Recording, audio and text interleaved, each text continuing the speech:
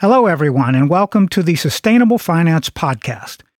My name is Paul Ellis, and I'm your host for these programs about developments in this fast-growing industry. Nikita Singhal is co-head of Sustainable Investment and ESG at Lazard Asset Management, a $180 billion global asset management firm. She oversees the firm's sustainable investment and ESG integration strategy, leads client engagements, and thought leadership on ESG topics. Nikita has been working in the field of sustainable investing for over 14 years at institutions such as the International Finance Corporation within the World Bank Group, the Heron Foundation, ClearBridge Investments, and she has an MBA from Harvard Business School. Guided by a core belief in the power of business enterprises to drive positive change in the world, Nikita and I will begin our conversation today by focusing on the following question. Is ESG built for purpose? But first, I want to say a few words about our sponsor.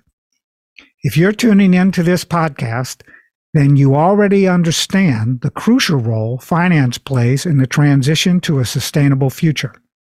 With the right individuals leading the way in top companies, sustainability becomes more than just a buzzword. That's why we're excited to have Acre as our sponsor. As a world-leading sustainability search and recruitment company, Acre enables organizations to create real change by embedding and developing purpose-driven people in their teams. Visit the Acre website to learn more about their latest opportunities or to get in touch about building your perfect team.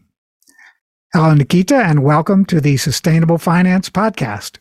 Thanks for having me, Paul. Yeah, I'm very glad you were able to join us today. And we have an important question that we're going to focus on here. Is ESG built for a purpose? Thank you. That is really the question of the day, isn't it? It certainly is.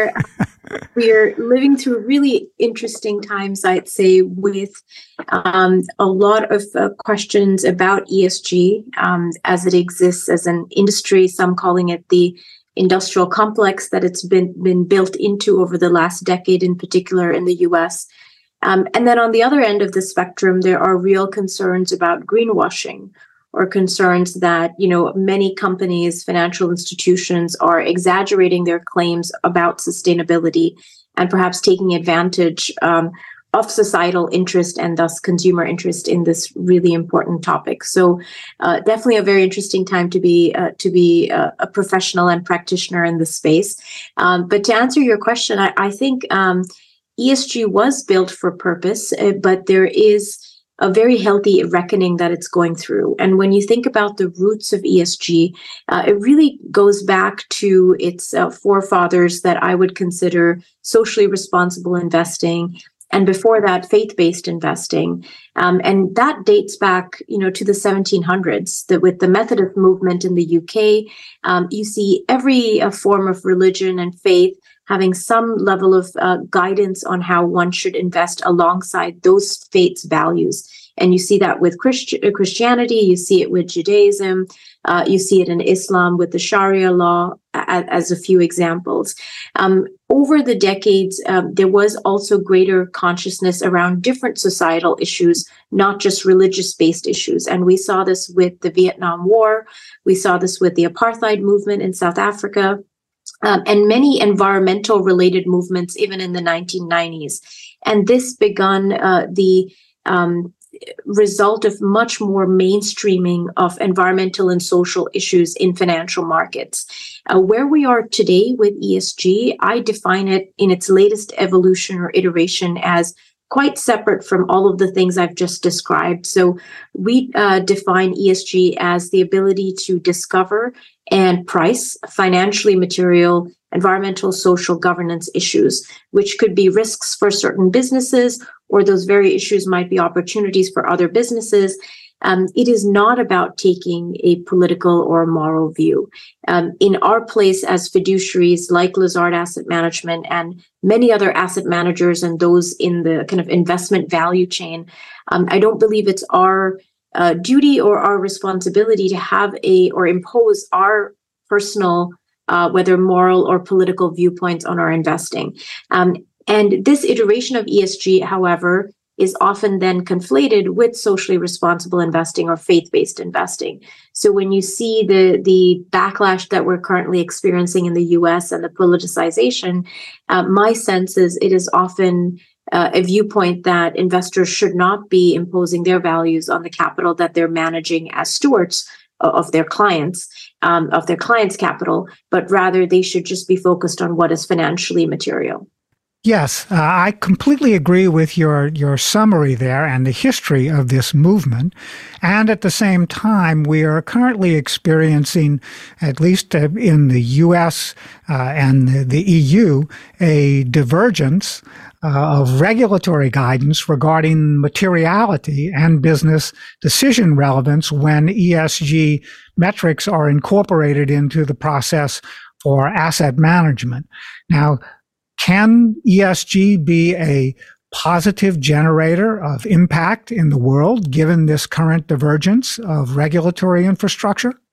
Thanks, Paul. Yeah, I do think you're getting to the heart of the question, which is the difference in opinion on materiality. So in the US, there is a greater focus on financial materiality and how these various environmental and social challenges are impacting companies' balance sheets, income statements, and cash flows. On the other hand, on the other side of the Atlantic, the conversation is as much about the impact of companies on the environment and on society, even in the case where those issues may not directly impact the company's financial prospects, so to speak. I think the way you thread the needle is really through time horizon. And when you think about investment time horizons, when you simply lengthen the time horizon that you're looking at in terms of the financial success and an assessment of financial success for a company, you inevitably have to take into consideration multiple stakeholders and their health, their resilience. This includes your customer base and whether you're providing healthy, safe, affordable products that are aligned with a more sustainable world, as increasingly consumers look to buy more sustainable products.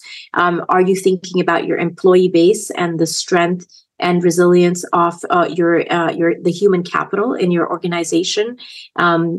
Thinking about things like employee turnover, investing in employee growth and learning, and their own healthcare. These are important issues for the health of a long-term business, especially ones that are very human capital intensive. And thinking about environmental externalities. And essentially today, as we start to see an increasing implied cost of carbon through various regulations around the world, a company that is carbon intensive, that is ignoring the significant transformation in our economies through the energy transition, may actually be really, in the long term, doing itself a disfavor because it's not thinking about operational efficiencies or product-related disruptions it might face if it happens to be in a carbon-intensive industry. So I think the way you thread the needle continues to be through financial materiality, but with a longer time horizon, which then results in recognizing that these externalities are never really externalities. They do always come back to factor into a company's long-term prospects. Nikita, I think what I hear you saying is that long-term value in investment strategies is based on the understanding that you're dealing with multiple cycles, market cycles, economic cycles. We go through these on a periodic basis. Sometimes they're longer than others. I think the average market cycle runs for a few years at least on average, right? And so one of the things that we need to do in sustainable investing is to focus on those longer term investment outcomes and the improvement in performance that those can drive. Is that a fairly accurate restatement of what you've just been saying?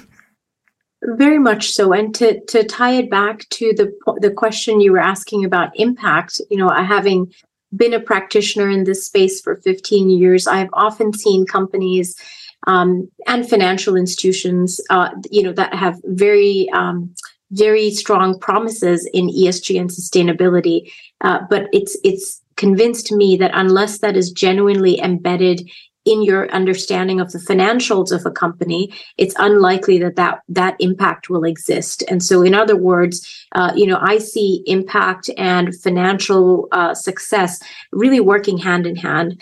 And companies that tend to just focus on one and not on the other inevitably face challenges when there are periods of market volatility. So you might see, for example, a number of companies scale back their ESG promises when they have to be a little bit more focused on margins and meeting their revenue or organic kind of revenue growth rate numbers.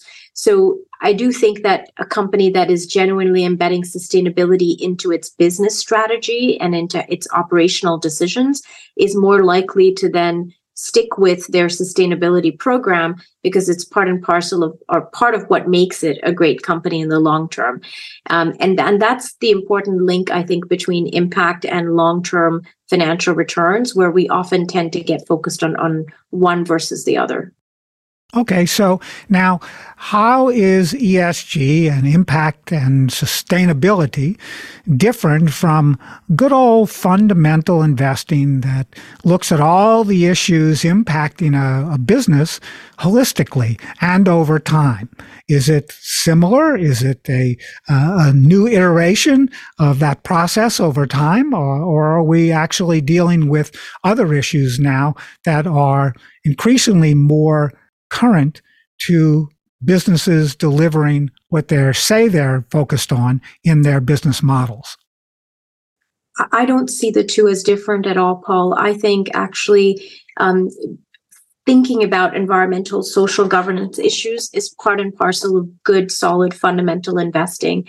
And it should be no different than any other forms of fundamental research. Now, what has changed is that as a fundamental analyst over the years, different issues become more material or less material over time. And so what your job is to understand how these trends, whether it's geopolitical trends, technological disruptions, regulatory disruptions, changes in consumer behavior, how do they create unique opportunities for the sets of companies that you are examining, which might be sector related, it might be because of a region that the company is in, or something just purely idiosyncratic. But it is no different than good fundamental investing.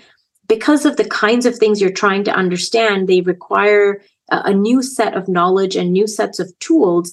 I do think of it as adding additional tools to your toolkit to be a better analyst. Just the way an analyst in a particular sector may have to become suddenly very well versed in a new technology that may be disrupting it.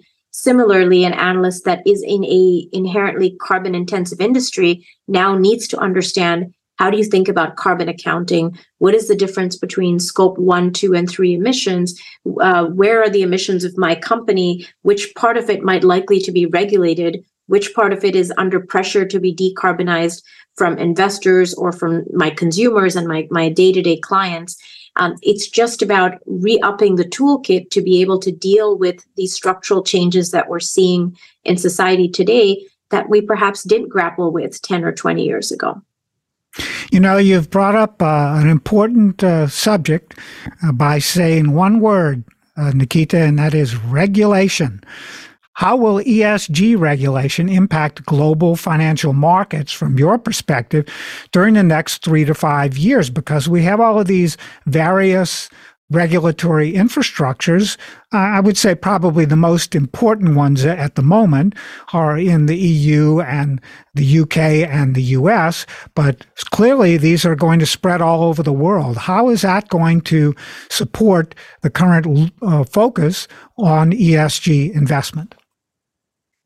Sure. I do think regulation is a very powerful catalyst for pricing these issues into the market. And often when this question is asked to me, it's asked in the context of ESG regulation for financial markets. But I think what as powerful is the ESG related regulation that's happening in industry, arguably more powerful, I would say, and that's what's happening in industry, at a company disclosure level, when it comes to accounting standards, for example. And also from a big picture regulation standpoint, that's impacting geopolitics in the world today. So as much as I'm focused on SFDR, which is the European Sustainable Finance Disclosure Regulation, it impacts how thousands of funds in Europe that are being marketed in Europe in financial markets are classified. They call it Article 6, 8, and 9. As much as I'm focused on that, we are equally focused on the corporate disclosure regulation that's coming out of Europe that is going to try and systematize how companies disclose on ESG issues so that the data that they disclose is more comparable and more consistent. And they're also thinking about financial materiality. I'm also focused on industry level regulation and national regulations. And so the most notable there is the Inflation Reduction Act, arguably the largest piece of climate legislation coming out of the US. And you may or may not have an ESG labeled fund as an asset manager, but surely most of the analysts, whether they're your healthcare analyst, your industrials analyst, your energy analyst, has to be unpacking the impacts of the Inflation Reduction Act because it's going to result in over $450 billion of investments across a wide range of technologies that will impact all of these sectors and companies that we cover as fundamental analysts and as a research shop. So when I think about regulation, it is far-reaching. It is impacting multiple industries, including the financial services industry itself. And we have to be cognizant of that. One last point I'd make on regulation is I am a bit wary of over-regulation in the ESG fund management space per se, because I do worry that sometimes the regulation is almost getting ahead of the industry's evolution.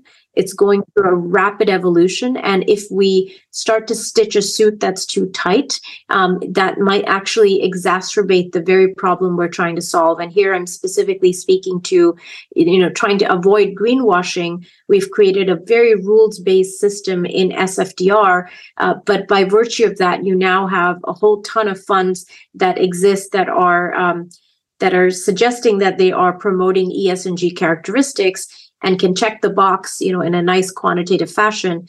But are they genuinely embedding this in their research process? And is it genuinely impacting investment outcomes? That's kind of, still up for debate. We were having a conversation with another guest earlier today where we were talking about what's going on inside corporations and the new roles that are being developed related to sustainability and all of this kind of refocusing. So it's not just the business capital that's at work, right? Or the climate capital. It's the human capital that's being revolutionized and reworked in the same way. And so there's a lot more to discuss here. And we will want to come back to you, Nikita, down the road to update this conversation. But for the moment, where online can our followers of the Sustainable Finance Podcast learn more about your work at Lazard Asset Management, and how can they reach out to you with questions about the issues that we've discussed in today's episode? Sure. We have a variety of information available on our website on lazardassetmanagement.com. It explains our approach to ESG, our philosophy and thinking, as well as the processes we deploy internally. We have some really great white papers on topics such as net zero to biodiversity, as well as a blog that we call Demystifying Sustainability that you can subscribe to. I regularly post a lot of the content about our industry as well as Lazard Asset Management on my LinkedIn profile, so you can check that out. And that's a great way to connect with me as well if you have any questions. Okay, great. And so hopefully we can embed some of those documents or studies or any of the material that you would like for us to attach to this podcast program for our readers and for our listeners. I want to thank Nikita Singhal, the Managing Director and Co-Head of Sustainable Investment and ESG at Lazard Asset Management. And if you as a listener to the Sustainable Finance Podcast are ready to take your team to the next level, or if you're an experienced sustainability professional, visit the ACRE website at acre.com to get in touch. With the right individuals, leading the way in your company, sustainability can become more than just a buzzword. Let Acre enable real change by embedding and developing purpose-driven people in your teams. Thank you, Nikita, and to our followers. Join us again next week for another episode. I'm Paul Ellis, and this is the Sustainable Finance Podcast.